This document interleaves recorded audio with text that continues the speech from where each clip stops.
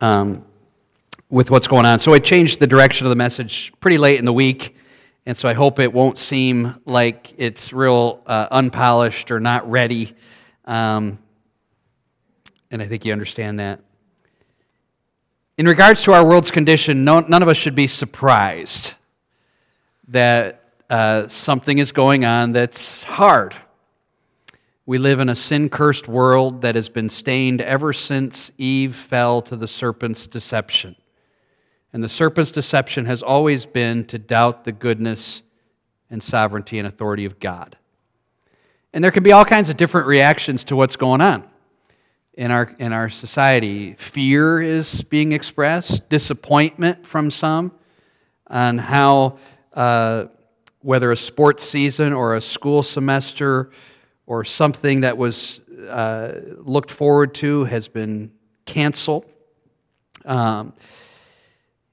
There may even be anger or disagreement with how our elected officials are dealing with this. I did see a funny comic this week that said, "Wow, all my Facebook friends are now chronic disease experts." You know, because everybody has an opinion and everybody is right, and so there's all kinds of different emotions.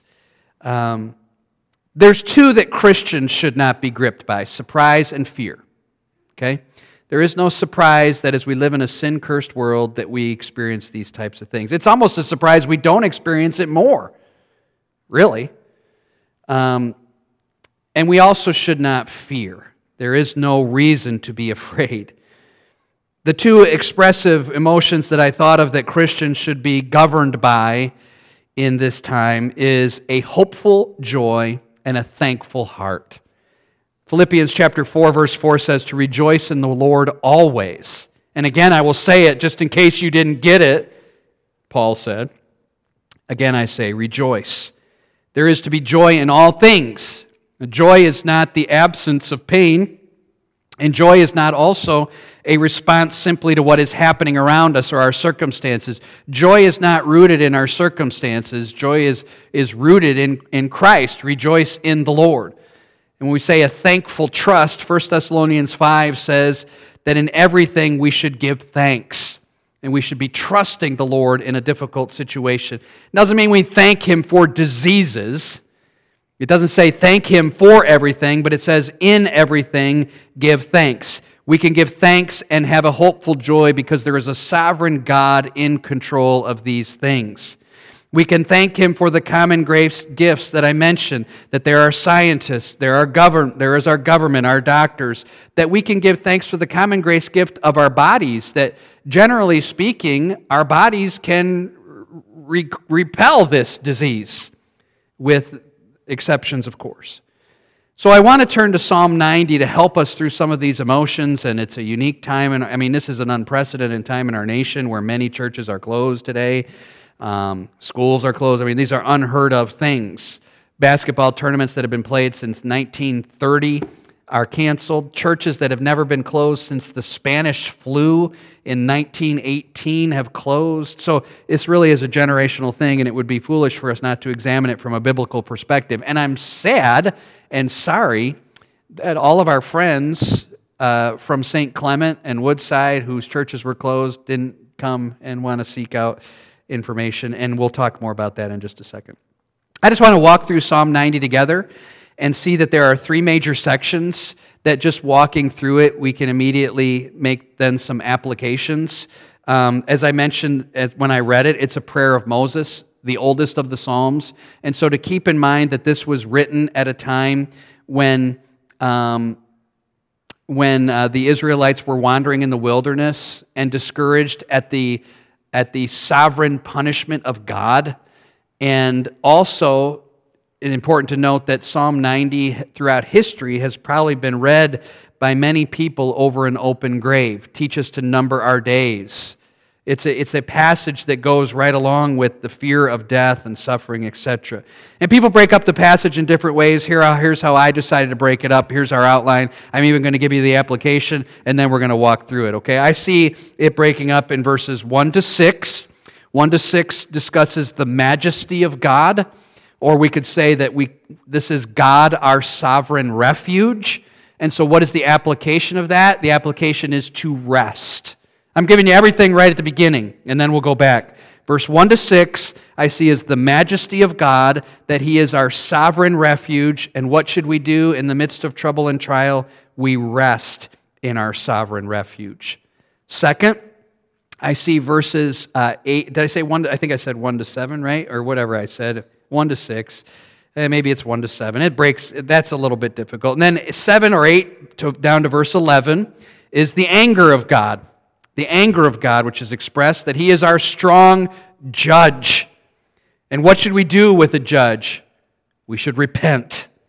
We should repent. The discussion in verses 8 or 7 to 11 discusses our sin, our frailty, God's judgment, His anger against sin, His wrath upon the sinner. What is a person to do in light of that? They are to repent. We can rest in the majesty of God as our sovereign refuge. We must repent because of the anger of God as our strong judge. And last, verses 12 to 17, the grace of God, or if you'd rather, the mercy of God, that He is our satisfying Father.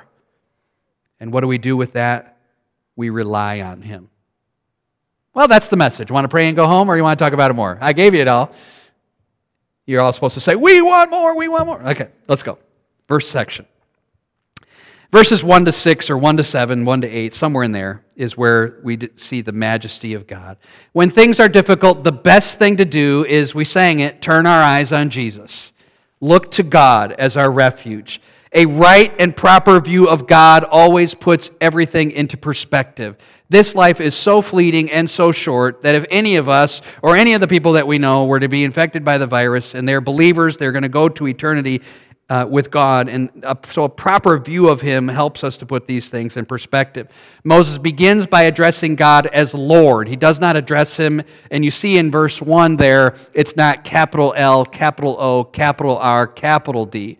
When our Bible translators see the word Yahweh in the Old Testament language, they translate it in English with all capitals, L-O-R-D, so that you know that is the self-given, self-sufficient, self-existent name of God, Yahweh.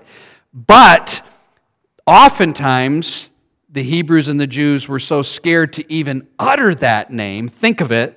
Think of the reverence of God in God, where we are so scared to even mutter His name.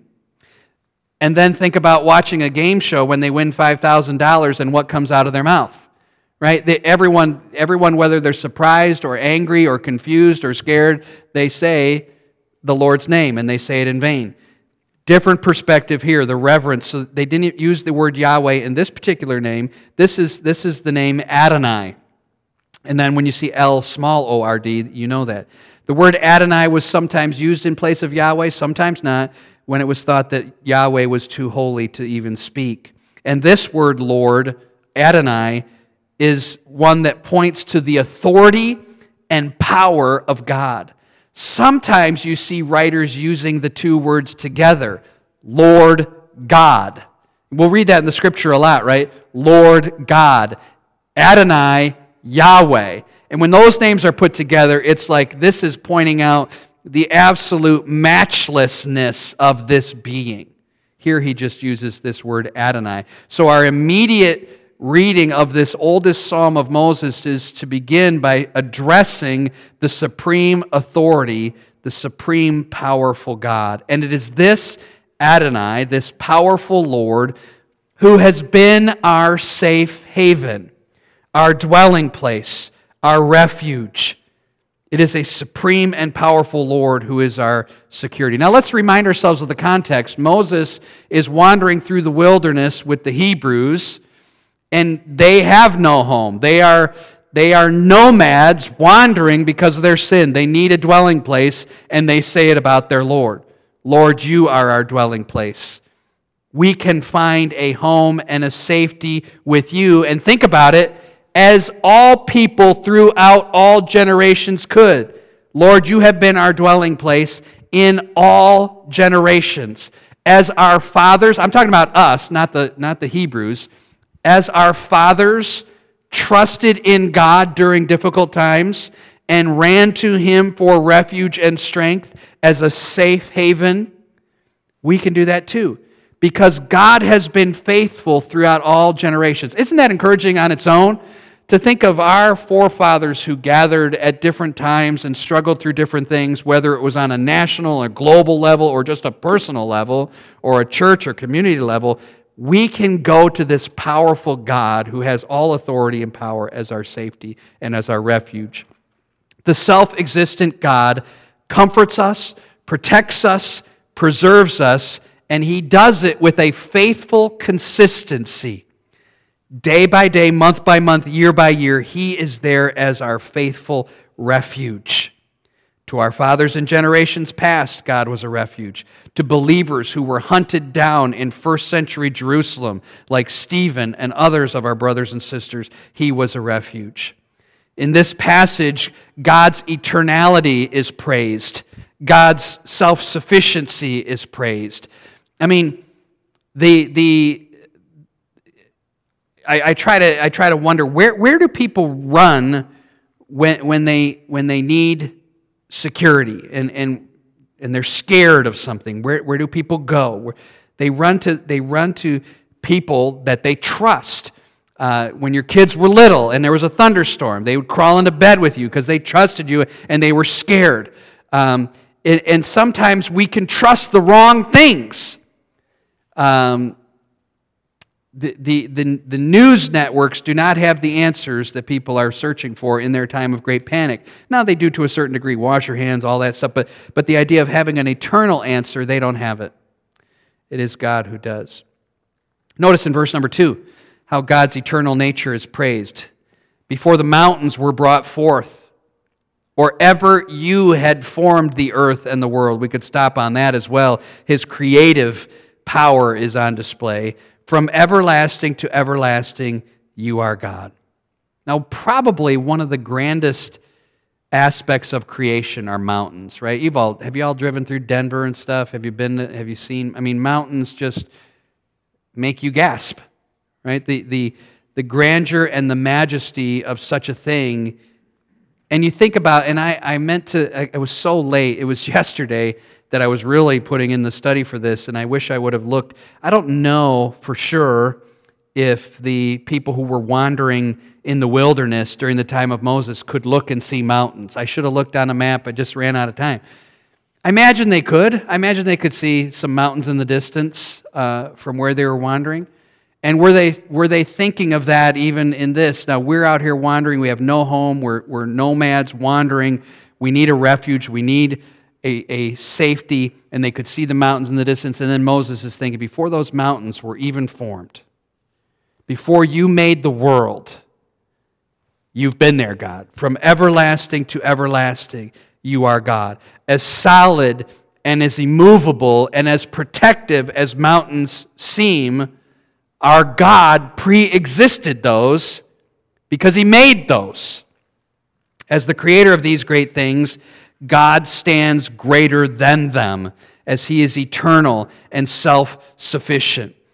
Perhaps the Hebrews felt exposed and vulnerable. We know they did when they were being chased by Pharaoh and ended up at the Red Sea with nowhere to go. When we feel vulnerable and scared and fearful and exposed, God is our eternal refuge and strength. We read two of the verses in our responsive reading today with Dave, one from Deuteronomy, was it 33 or 34? God, you are our everlasting refuge, God, you are my refuge, and underneath are the everlasting arms. And then one that we probably are very familiar with, Psalm 46, verse 1, which says, God is our refuge and strength, a very present help in trouble. With that perspective of God, no believer should fear. Is that right? I mean, when we have the right view of God, we should not be fearful. Now, let's be real vulnerable and transparent, okay? I am a little fearful for Allie. I'm worried about her. I'm nervous. She had pneumonia, and she's far, far away. That's my baby, okay? But God is good, right? and whatever fears we may have, it just happens to be that it's on a worldwide level and people are fearful, and maybe you're fearful. I don't know how everybody's feeling. But when we feel that way, the right thing to do is not dwell on, well, what could happen? What? Oh, no. It's to go to the Scripture and remind ourselves of the character of God. And think about the character of God just in these first few verses, right? He is the Lord, we said. He's the supreme power, the authority. He's a safety. He's a protection, our dwelling place. All generations, His faithfulness, right? He's been consistent throughout history. He's self-existent, eternal, before the mountains were formed. He's the Creator. And from everlasting to everlasting, you are God, Jehovah, Yahweh, self-existent one. Think of all the things we just, in the first two verses, how Moses is saying, it is the character of God that you can depend on. It is the unchanging, faithful character of God that we can have quiet confidence in. Now, there's a huge contrast. We're about to turn the page here to what we're like. Very frail. Look at verse number 3. You return man to dust, and say, return, O children of man. So you have in verse 2 and 3 here, you have the eternality of God right against the frailty of human beings. God's eternal existence is the foundation for all of our trust. And in contrast to His stability, all we have in ourselves is weakness and brevity. 1,000 years in your sight are but as yesterday when it is past, or as a watch in the night. I see two terms in here I wanted to talk about. Dust. Dust. God, of course, made Adam from the dust of the earth, and again, His sovereignty is in view here. According to this passage, who is it that decides when man's life ends? Right? God is symbolically here speaking. You are the one who return men to dust and say, return, O children of man. Men and women do not die because of the hand of fate, but because of the decree of God. Okay? It is not fate or chance or luck or, oops, I happened to shake hands with someone who has a disease and now I'm dead, and what a horrible stroke of misfortune that was. Or I happened to, as Dave showed yesterday, I happened to be driving and was T-boned by another car and I survived. Oh, what a lucky break. Right? It is not, our lives do not end by fate, chance, or karma, but by God's decree. And who can stop God from saying death? And who can beg God to say life? You understand what I'm saying? Who can beg for a few more minutes? I mean, our lives are in His hands. Either way, about anything. About this, or walking out on the street and slipping on the ice and cracking your head. I mean, God is the one who decides the day and hour of our death. In fact, in Acts chapter 17, when Paul is preaching on Mars Hill, we just looked at it last week in Sunday school, he says, God, you are the one who appoint the habitations of men and determine their dwelling places. Right?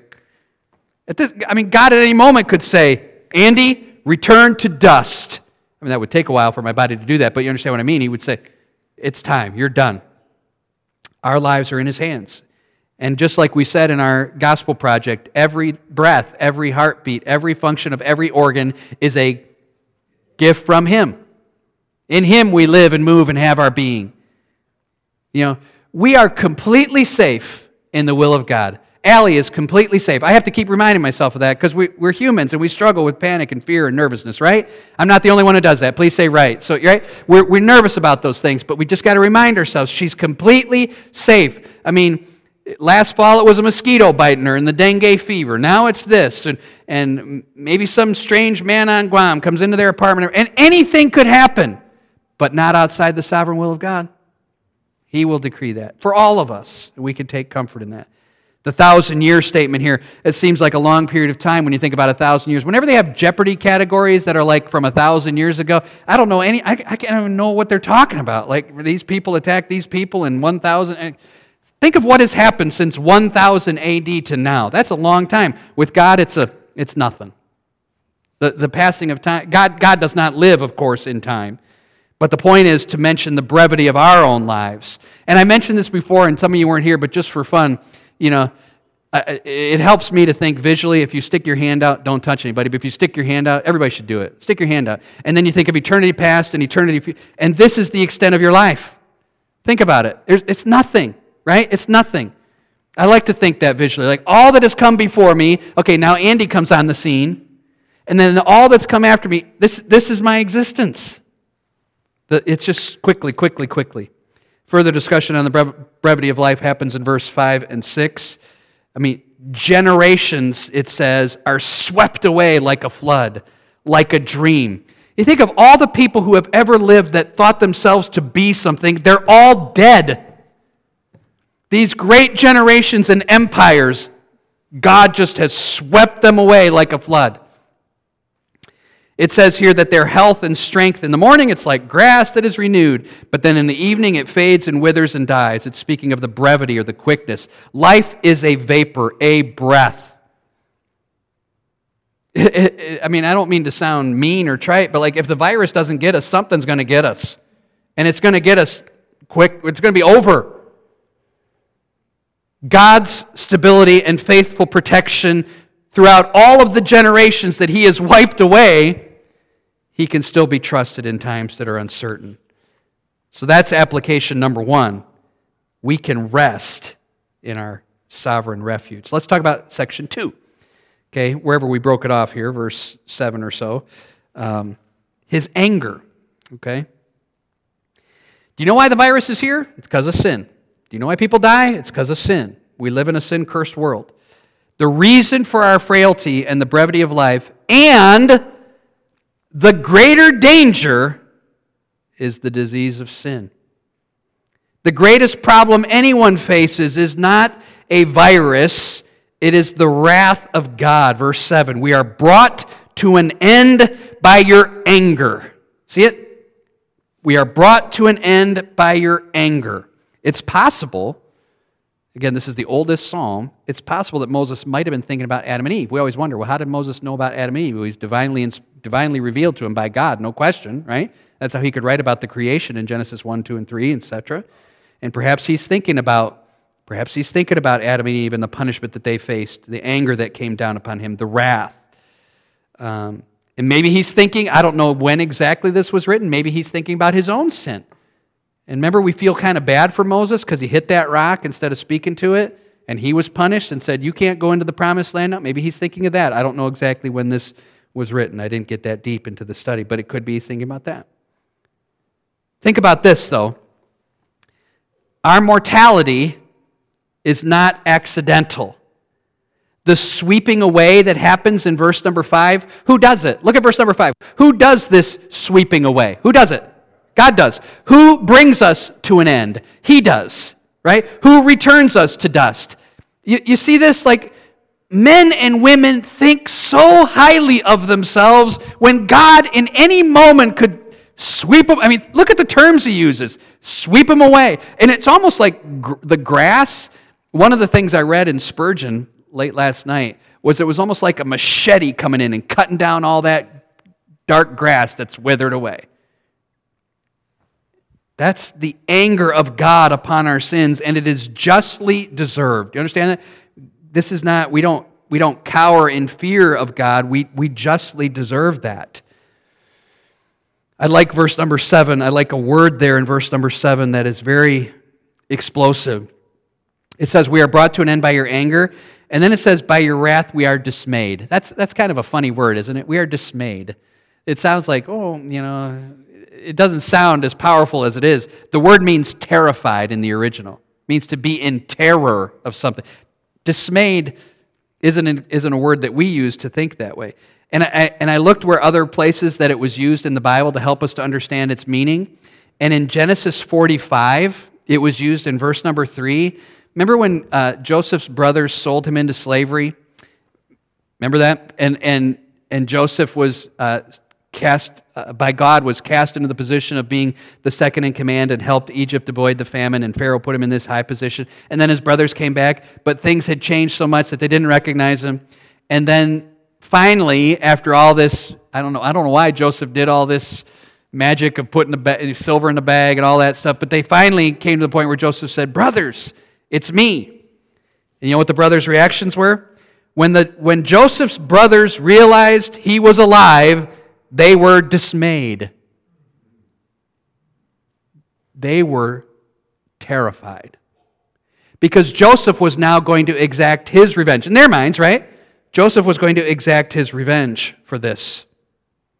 It is used in the Bible when a sudden threat comes and conveys great fear. Think about that. A sudden threat that conveys great fear. Joseph's revelation of himself, whoa, a sudden threat.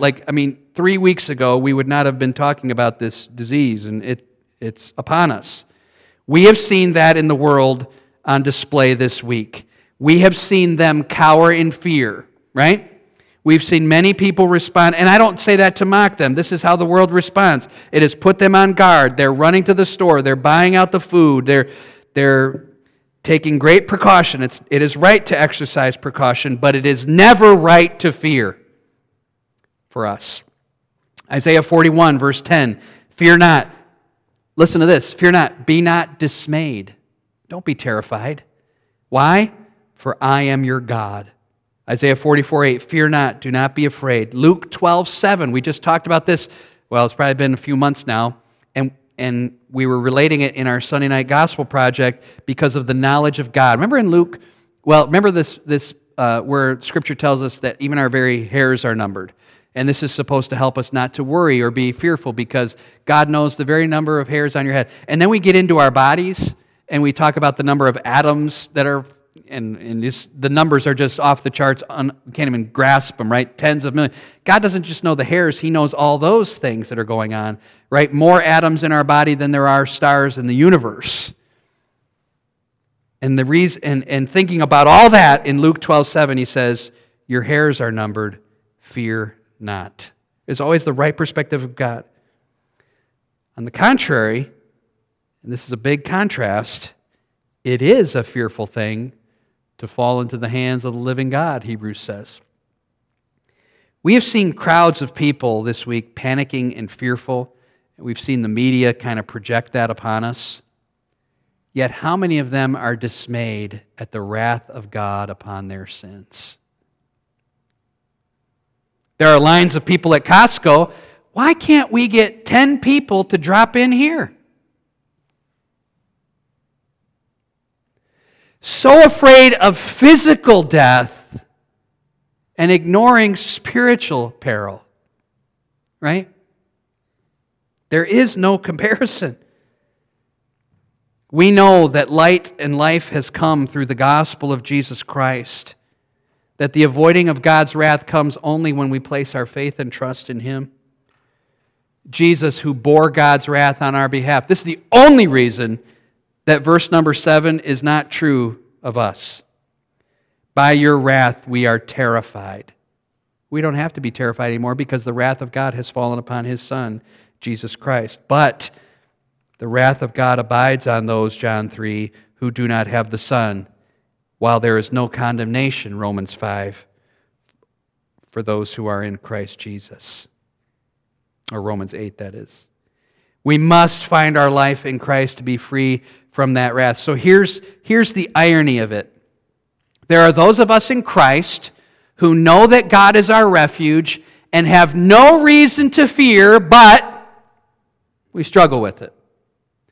And then there are those outside of Christ who are fearful of temporal or physical loss and are giving not one thought, completely ignoring with great apathy the terror that should be gripping them because the wrath of God is on them, right? The urgent plea for our community and our nation and our world is the application for this section is to repent. For those in that first category, let's put these two categories up again, right? There are those in Christ who know God is our refuge and have no reason to fear, and yet we become afraid. And then there are those who are apart from Christ and should be cowering in fear and aren't. What is the application here? Don't fear, trust. What is the application here? You better fear and turn. Repent from your sins. That's the urgent plea. We think of the sins of the Hebrews. Again, the Israelites wandering in the desert. That's the context of this psalm. And the punishments that they had as a result. Verse 8 perhaps should spark some fear in our minds. Do we think we can escape? Do we think any sins escape the notice of God? You have set our iniquities before you, verse 8 says, our secret sins in the light of your presence. We are exposed. I think it's Hebrews that tells us we are naked and exposed. He sees all things. God sees all of our sins. There are no hidden sins with God. Whenever I'm reminded of this, I'm reminded of Achan in the Old Testament who stole the goods from Jericho and hid them in his tent. Everybody found out. Think of the punishment that came down on him. Him, his family, his kids, all stoned. God is light, and in Him is no darkness. All of our sins will be exposed in His light.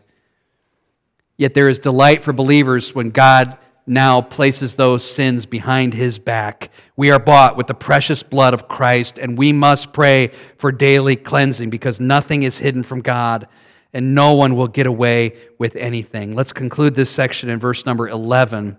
Verse number 9 and 10 continue to talk about the brevity of our life. It's very similar to what we've already talked about. Our days pass away under His wrath. The years of our life are short, and they're troublesome. And then verse number 11, really it can be translated this way. Who can stand against your anger? Right? Your wrath is as great. Our fear of you should be as great as your wrath. The end of verse 11 is saying. The section is telling us to repent. Well, let's finish this up. Time is going here. Section 3 then. So the majesty of God, the sovereign refuge, we can rest in Him. Yet His anger is against those who sin. We should repent. And I think about the last time our country faced something this wide-ranging would have been September 11th probably. And our church was packed that night for prayer. Tuesday night, people coming in and praying. Like, where is that turning back to God? Let us pray for our nation, that in a moment of crisis like this, people will turn to God. People will repent, and in a mass group will run to Him. And that even some were saying, we're getting calls. What should we do? What should we think? We can turn people not to panic, but to trust Christ. What a great opportunity for us. Anyway, section 3, the grace of God. And let's just make some quick applications. We've seen the weakness of ourselves and the eternality of God. We've seen our own mortality and the brevity of our life against the judgment of God. And so the end, verses 12 to 17, is an appeal to God to pour out His mercy and grace. And there's a lot of us's in the section. As a group, the Israelites are asking God to do something. So I ran out of time here at the end, and I'm going to give us 4. Again, the key word is to rely on the mercy, in the mercy and grace of God. But I'll give us just 4 quick applications, real pertinent applications. I would call them petitions that we should make because they're formed in a petition in this section. And forgive me for being a little disjointed. I hope it's coming through okay. Let's read this last section, 12, okay, and look for the 4 petitions that I'm going to point out. There's probably more, but here's what we should be asking God in this time. So teach us, this is 12, so teach us to number our days that we may get a heart of wisdom. Return, O Lord, how long? Have pity on your servant. Satisfy us in the morning with your steadfast love, that we may rejoice and be glad all our days. Make us glad for as many days as you have afflicted us, and for as many years as we have seen evil. Let your work be shown to your servants, and your glorious power to their children. Let the favor of the Lord our God be upon us, and establish the work of our hands upon us. Yes, establish the work of our hands. So, just another couple minutes. Let me give you these 4 things. I would say that they're this. Teach us, pity us, satisfy us, establish us. Okay, let's walk through all those. Teach us is the first one. And what are we asking Him to teach us? Verse number 12. This is a petition and a prayer that God would not just help us to put an X on the calendar when a day is gone, but that we would live our brief lives for His honor and His glory, that we would seek out His wisdom, that we would act in such a way that is holy. We must recognize the brevity of life and live each day for God. We can count each day as a gift that God has endowed to us. It's perfect because it goes right with our Bible project that we've done on Sunday nights. And the swift passing of the days, and ask Him, help us not to squander these days. I think it's interesting that some of us will have a little extra time and be at home a little bit more because of work, or schools have been called off, and there'll be some different, at least it's going to be a change in the rhythm that we're used to. What are we going to do with some of this extra time? We're going to have Wednesday night at least, we're going to have Sunday night at least. I'd encourage you to read the Bible, to read Christian materials, to focus on our gospel project, and work at memorizing that. Listen to some online sermons and messages. Find some Christian materials. Don't just fill it with Netflix and Facebook. There's some extra time. Let's not squander this moment.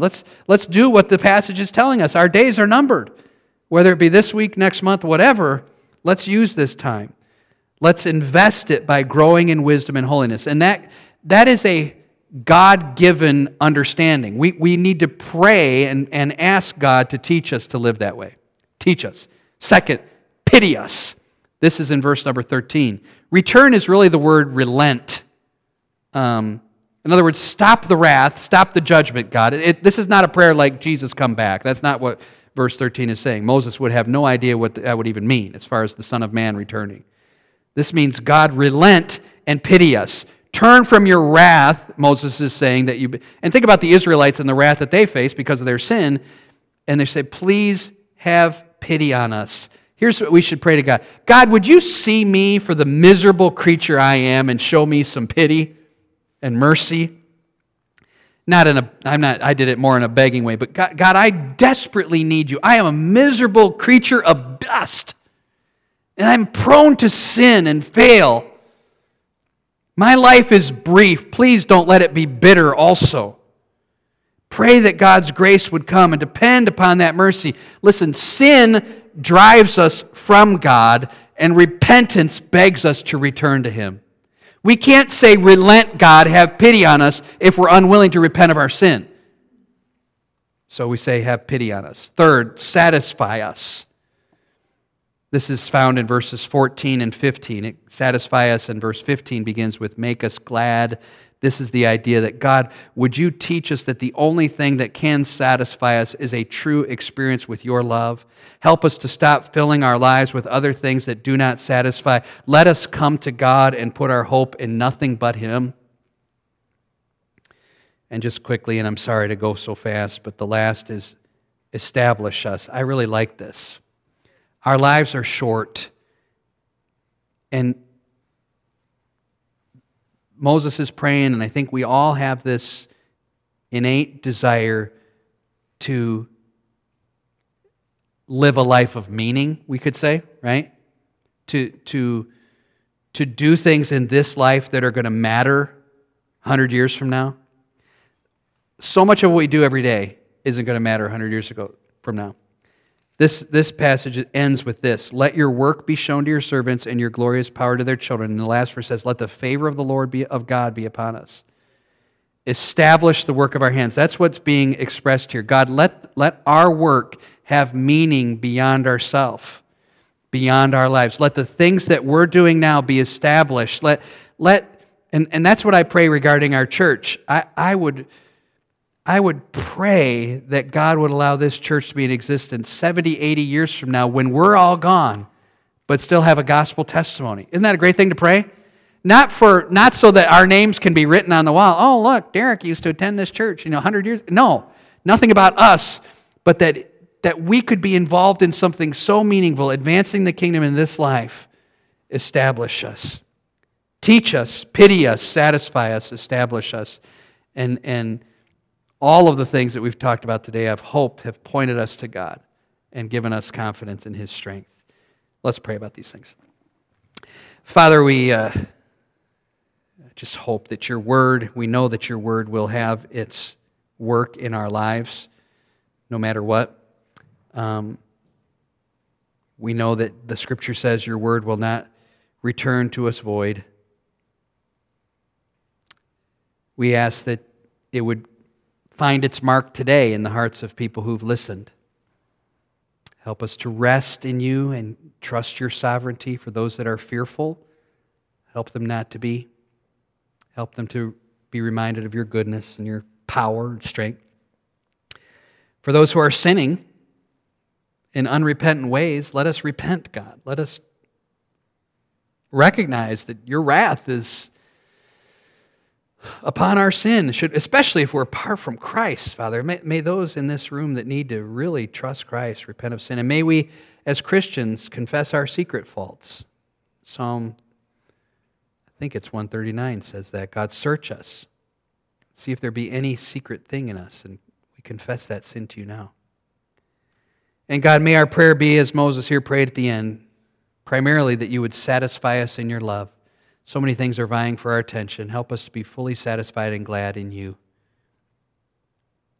God, in these uncertain days when we can't connect as often as we'd like, help us to be in your word, to be praying for one another, lifting one another up, connecting through text and phone. And Father, protect these dear friends until we can gather again next Sunday. We pray these things in Jesus' name. Amen.